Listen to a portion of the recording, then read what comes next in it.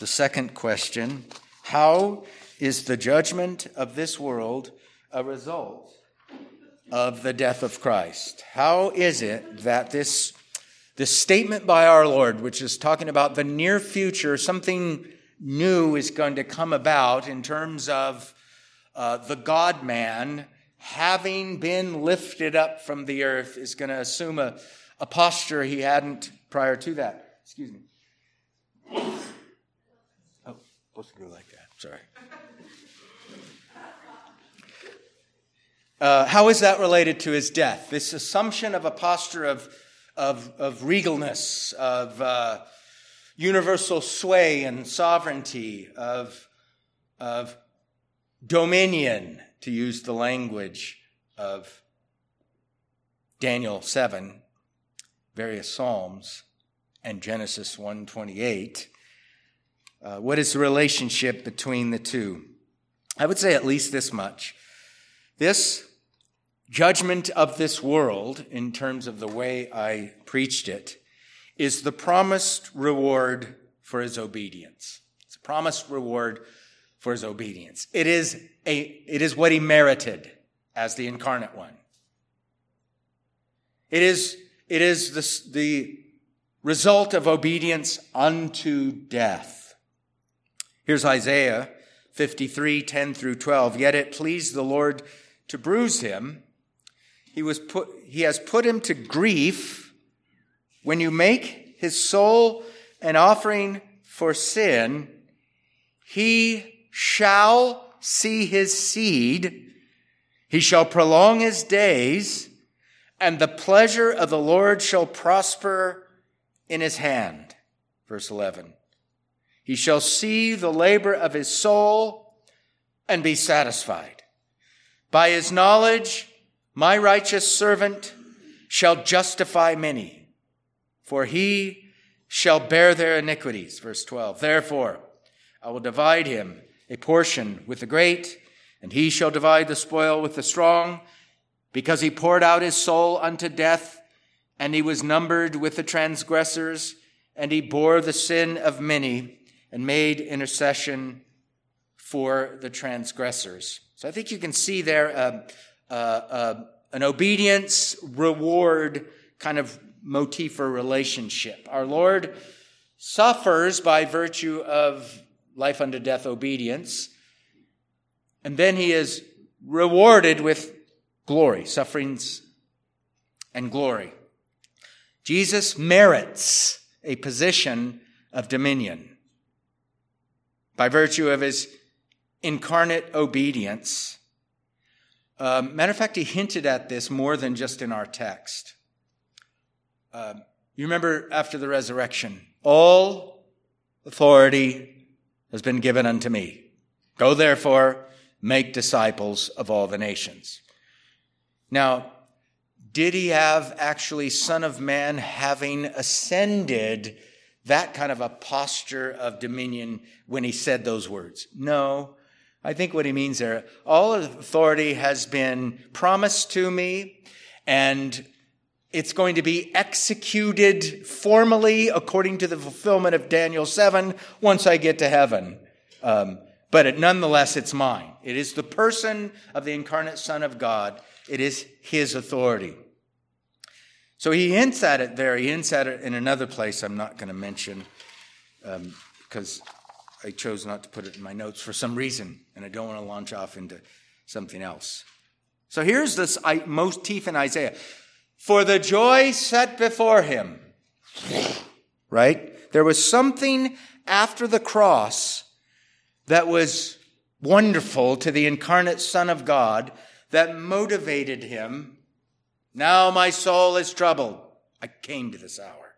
So the results, the effects of his death were actually a joyous contemplation for the incarnate Son of God. Why? Because he knew he would be rewarded for his obedience. Our Lord's humble state while on earth did not include dominion as Son of Man as it does now. I got to be really careful here. Do I want to say when the Son of God was incarnate, he had no sovereignty over the creation. We have to say, wait a minute, if he's very God, he can't relinquish godhood. But I am saying this, our Lord's humble state while on earth did not include dominion as Son of Man as it does now. In other words, having been lifted up, buried, raised, ascended, coronated. Now that's what we're talking about. That's the new thing. Remember I said a new thing is happening here. This investiture given to the incarnate Son of God this side of his suffering, his obedience. Whereas Adam the first lost the right use of dominion through sin, Adam the last earns it through a life unto death obedience, rewarded with dominion, glory, and a kingdom that shall never end. Some of you have heard of the term, the mediatorial kingdom, the kingdom of the mediator. When did it start? I remember reading Jonathan Edwards a long time ago, and he said, immediately upon the fall into sin, the work of mediation occurred. You know, when Adam and Eve got dressed, got clothed, sign signifying that you could be clothed with righteousness, not your own. Your sins could be forgiven or covered, stuff like that. I will put enmity between your seed and her seed. That seems to be an act of mediation, at least in the future, right? So it's knowledge is coming to Adam and Eve, listening to God curse the serpent. They were there. Read the passage in Genesis 3. They heard that. What did they believe? Remember way back in the sermons on Genesis 3:15, that one, I think he was a Lutheran, he said, poor woman thought she gave birth to the Messiah. You remember Genesis 4:1? We're going to obviously have to turn there because I'm getting these weird looks. Come on, people, what's wrong with you? That's the R.C. Sproul joke, by the way. Remember in Genesis 4:1, people ask this question, what did Adam and Eve believe about this skull-crushing seed of the woman promised in Genesis 3:15? It seems to be that through the woman, a seed is going to come that destroys the serpent, who is the tool or pawn of the devil. That's what it seems like. If you read the entirety of Scripture, it is. But look at verse 1 of chapter 4. Now Adam knew Eve, his wife. They had relations, and she conceived and bore Cain and said, I have acquired a man from the Lord. Some of you know, in some of your versions, there might be a note on the side. It says, a man, the Lord. Is that right? Does anybody's version says that? Sean's got one that says that. What's your version? 77 New American Standard has a marginal note that says, if you want to translate this literally, I have delivered a man, comma, the Lord. So you read the older guys, especially, and they're going, what in the world would cause her to think she gave birth to a man who's the Lord? Genesis 3:15. I remember, I think it's A.W. Pink. He has a bunch of arguments how Adam's in hell. Yeah, he's like the only one that said that. I wanted to grab him and say, no, I don't think so. I think there's indications of more going on in their souls and their minds with the weird revelation somehow, some way of the curse upon the serpent. I think they put two and two together more than you're giving them. More than you're giving them credit for. So here we have Genesis 3:15. Adam had dominion, and he should have preserved the purity of the garden from any external enemies that might try to pollute it. And was there an enemy? that tried to pollute it? Yes. So Adam's created, given dominion, put in the garden, has the revelation of the prohibition to what not to eat, covenant of works, and not long after Eve comes around, he violates the covenant. He sins. He doesn't preserve the vice regent's, the vice king's palace, the garden. And he's actually kicked out of it. So if you kind of track through all this, all right, he sinned, so he fell short of the glory of God. The glory of God is a state of human existence better than his created state. By virtue of his obedience to all of God's commands for him, at some point, sometime in the future, God would have eschatologized Adam and all the Adamites. That's the covenant of works, probation theory that I think is the right one to take on what's happening here. But that didn't happen, right? Didn't even get out of the garden. He's supposed to be fruitful and multiply and fill the earth with sinless sons of God in communion with God, serving God all over the earth. Isaiah says, the Lord made the earth to be inhabited by image bearers. They didn't even have a baby, as far as we know, before they sinned. So he was to come to this point and be then exalted to a better state than his created state. But he didn't. Now think about Jesus. Our Lord Jesus, well, let's go to the first Adam. The first Adam, in theory, if he obeyed and spread the image of God across the earth and fought off the devil, and the rest of the Adamites fought off the devil and the devil's cronies and didn't give him an inch, God would have eschatologized those Adamites and the creation in which they're in. That didn't happen. The Lord Jesus comes on the scene not as an adult, like Adam, right? Adam and Eve came on the scene as adults. That's why our confession says they were perfect. Old word for mature. But Jesus comes in a womb. You know why? I've said this recently. Why does he have to go into a womb if he's the last Adam? Because subsequent Adamites after Adam and Eve started out in a womb and they sinned. They came out of their wombs lying, like David says in Psalm, whatever it is. So he needs to go through all the stages of human existence in which we have sinned. He has to assume all those stages to elevate them, to sanctify them, to be obedient in the midst of them, so that he might repair our nature. What is not assumed is not repaired. He assumes human nature in the womb. But we're arguing here that his womb to tomb obedience we can encapsulate all of it into one word: sufferings. What do we mean by that? We mean that holy thing, I think it's called that in Luke, that holy thing that was caused by the hovering of the Spirit over the womb. The Spirit hovered in Genesis 1-2 in the first creation, by the way. But here is this new creation, last Adam, in the womb as a result of the Spirit somehow causing it to come to be in conjunction with Mary without a human seed.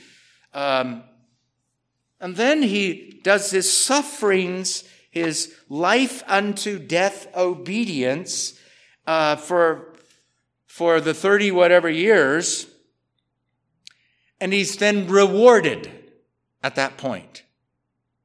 Now, if we go back to the first Adam, we can say, how's Adam going to multiply and fill the earth in 30 years? He's not going to do that. It's going to take longer than that, right? It seems like it would take a long time. I don't know how long. If there was no sin committed, this is, at some point, John Owen says, stop thinking like this. You're not here, John, to stop me. We're going to think a little about it. Because I learned this from John Owen. At some point, the earth would have been filled with inhabitants. starting from the first parents. But it didn't happen, right? Soon after their creation, they fell into sin. Jesus does sufferings for 30 years, 33 years or whatever it is, and then enters into glory. Now, if the first Adam would have entered into glory, I've said this, all the Adamites would have been eschatologized at the same moment. It doesn't happen that way with the last Adam, does it? He's eschatologized. He enters into glory. And then the way he applies the redemption that he accomplished is over a long period of time. Now, if I be lifted up, will effectually call people as the exalted incarnate Son of God, okay? Because he was effectually calling as God before, but now he's the God-man in heaven. I'll cause sinners to come to me and glorify the Son of Man and the Father all over the earth. And I'm going to take as long as I need to or want to. Then, at the end, is our entrance into the everlasting kingdom of our Lord and Savior, Jesus Christ. I didn't make those words up. That's 2 Peter 1:11. You ever wonder about that? An abundant entrance into the everlasting kingdom of our Lord Jesus Christ. Well, Colossians 1, we went from the kingdom of this world to the kingdom of God's dear Son. Aren't we in his kingdom? Aren't we in one sense in his everlasting kingdom? Well, yes and no. There's that, already, and that, however, not yet aspect of our salvation, right? Am I fully justified by virtue of the obedience of Christ for me and for my salvation imputed to me? Yes. Am I in glory? Some of you said no quicker than others. You're not either. None of us are in glory, right? So the last Adam gets eschatologized in a sinful world where people didn't recognize him for who he is. He is the torchbearer of revelation like none before. He is the Word who was with God and created all things and became flesh. He came to his own, and his own didn't know him. They rejected him. And yet we're 2,000 years later, we're going, you guys, do you realize what you're doing? This is the incarnate Son of God.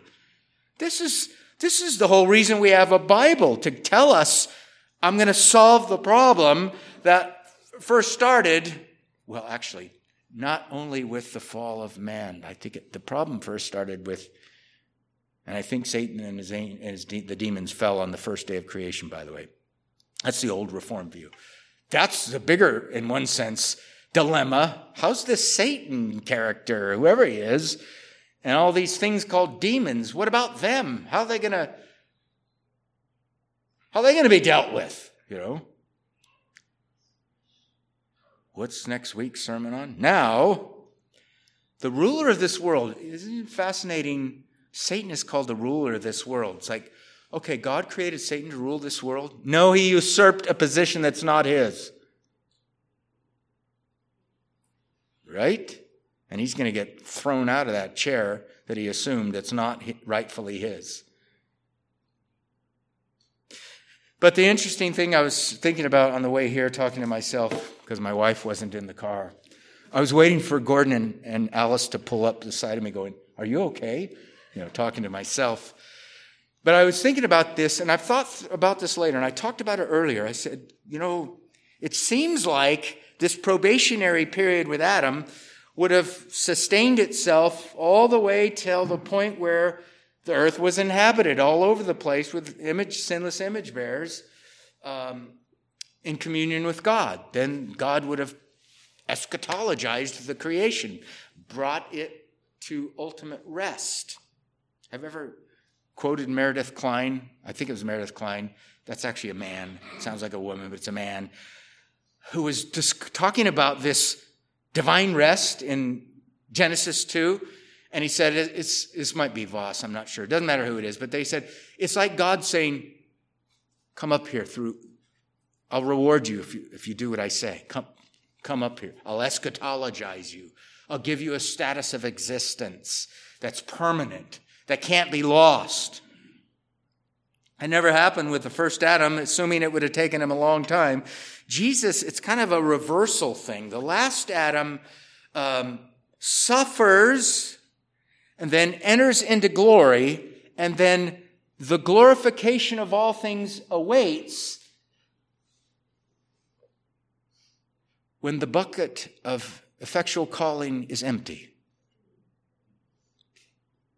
When he's done saving sinners all over the globe, then comes the end. Fascinating. Anyway, it's connected to his death as a reward for his obedience. And may the Lord bless his word. Let's pray. Thank you, Father, for your word. It's sometimes seems to be a bucket with no bottom, drawing out connections and implications and entailments of the teachings of Scripture. We are grateful we have your written word. We're grateful by your grace. We understand its most important parts, who you are, what you require of us, our problem, and the divine solution in the mysterious incarnate Son of God's suffering and glory. Now he is in glory at the right hand of majesty on high, ruling and reigning ultimately, sovereign, extending a scepter of dominion all over the world to mysteriously move providence, the divine sustaining of all things created in such a way that would ultimately benefit the church. And this is just odd sometimes to think through. It just boggles our mind. And sometimes, I know with me, my brain explodes. I have more questions. I don't have all the answers, but I do know this much. The answers I do have that are in line with the divine intent of the Word of God are glorious. They thrill my soul, and I trust you'd cause the souls of all your people to be thrilled with the fact that the Lord Jesus is that person who has dominion and glory and a kingdom. And he is slowly but surely gaining a people for himself. We ask that you would bless now the supper in Jesus' name. Amen.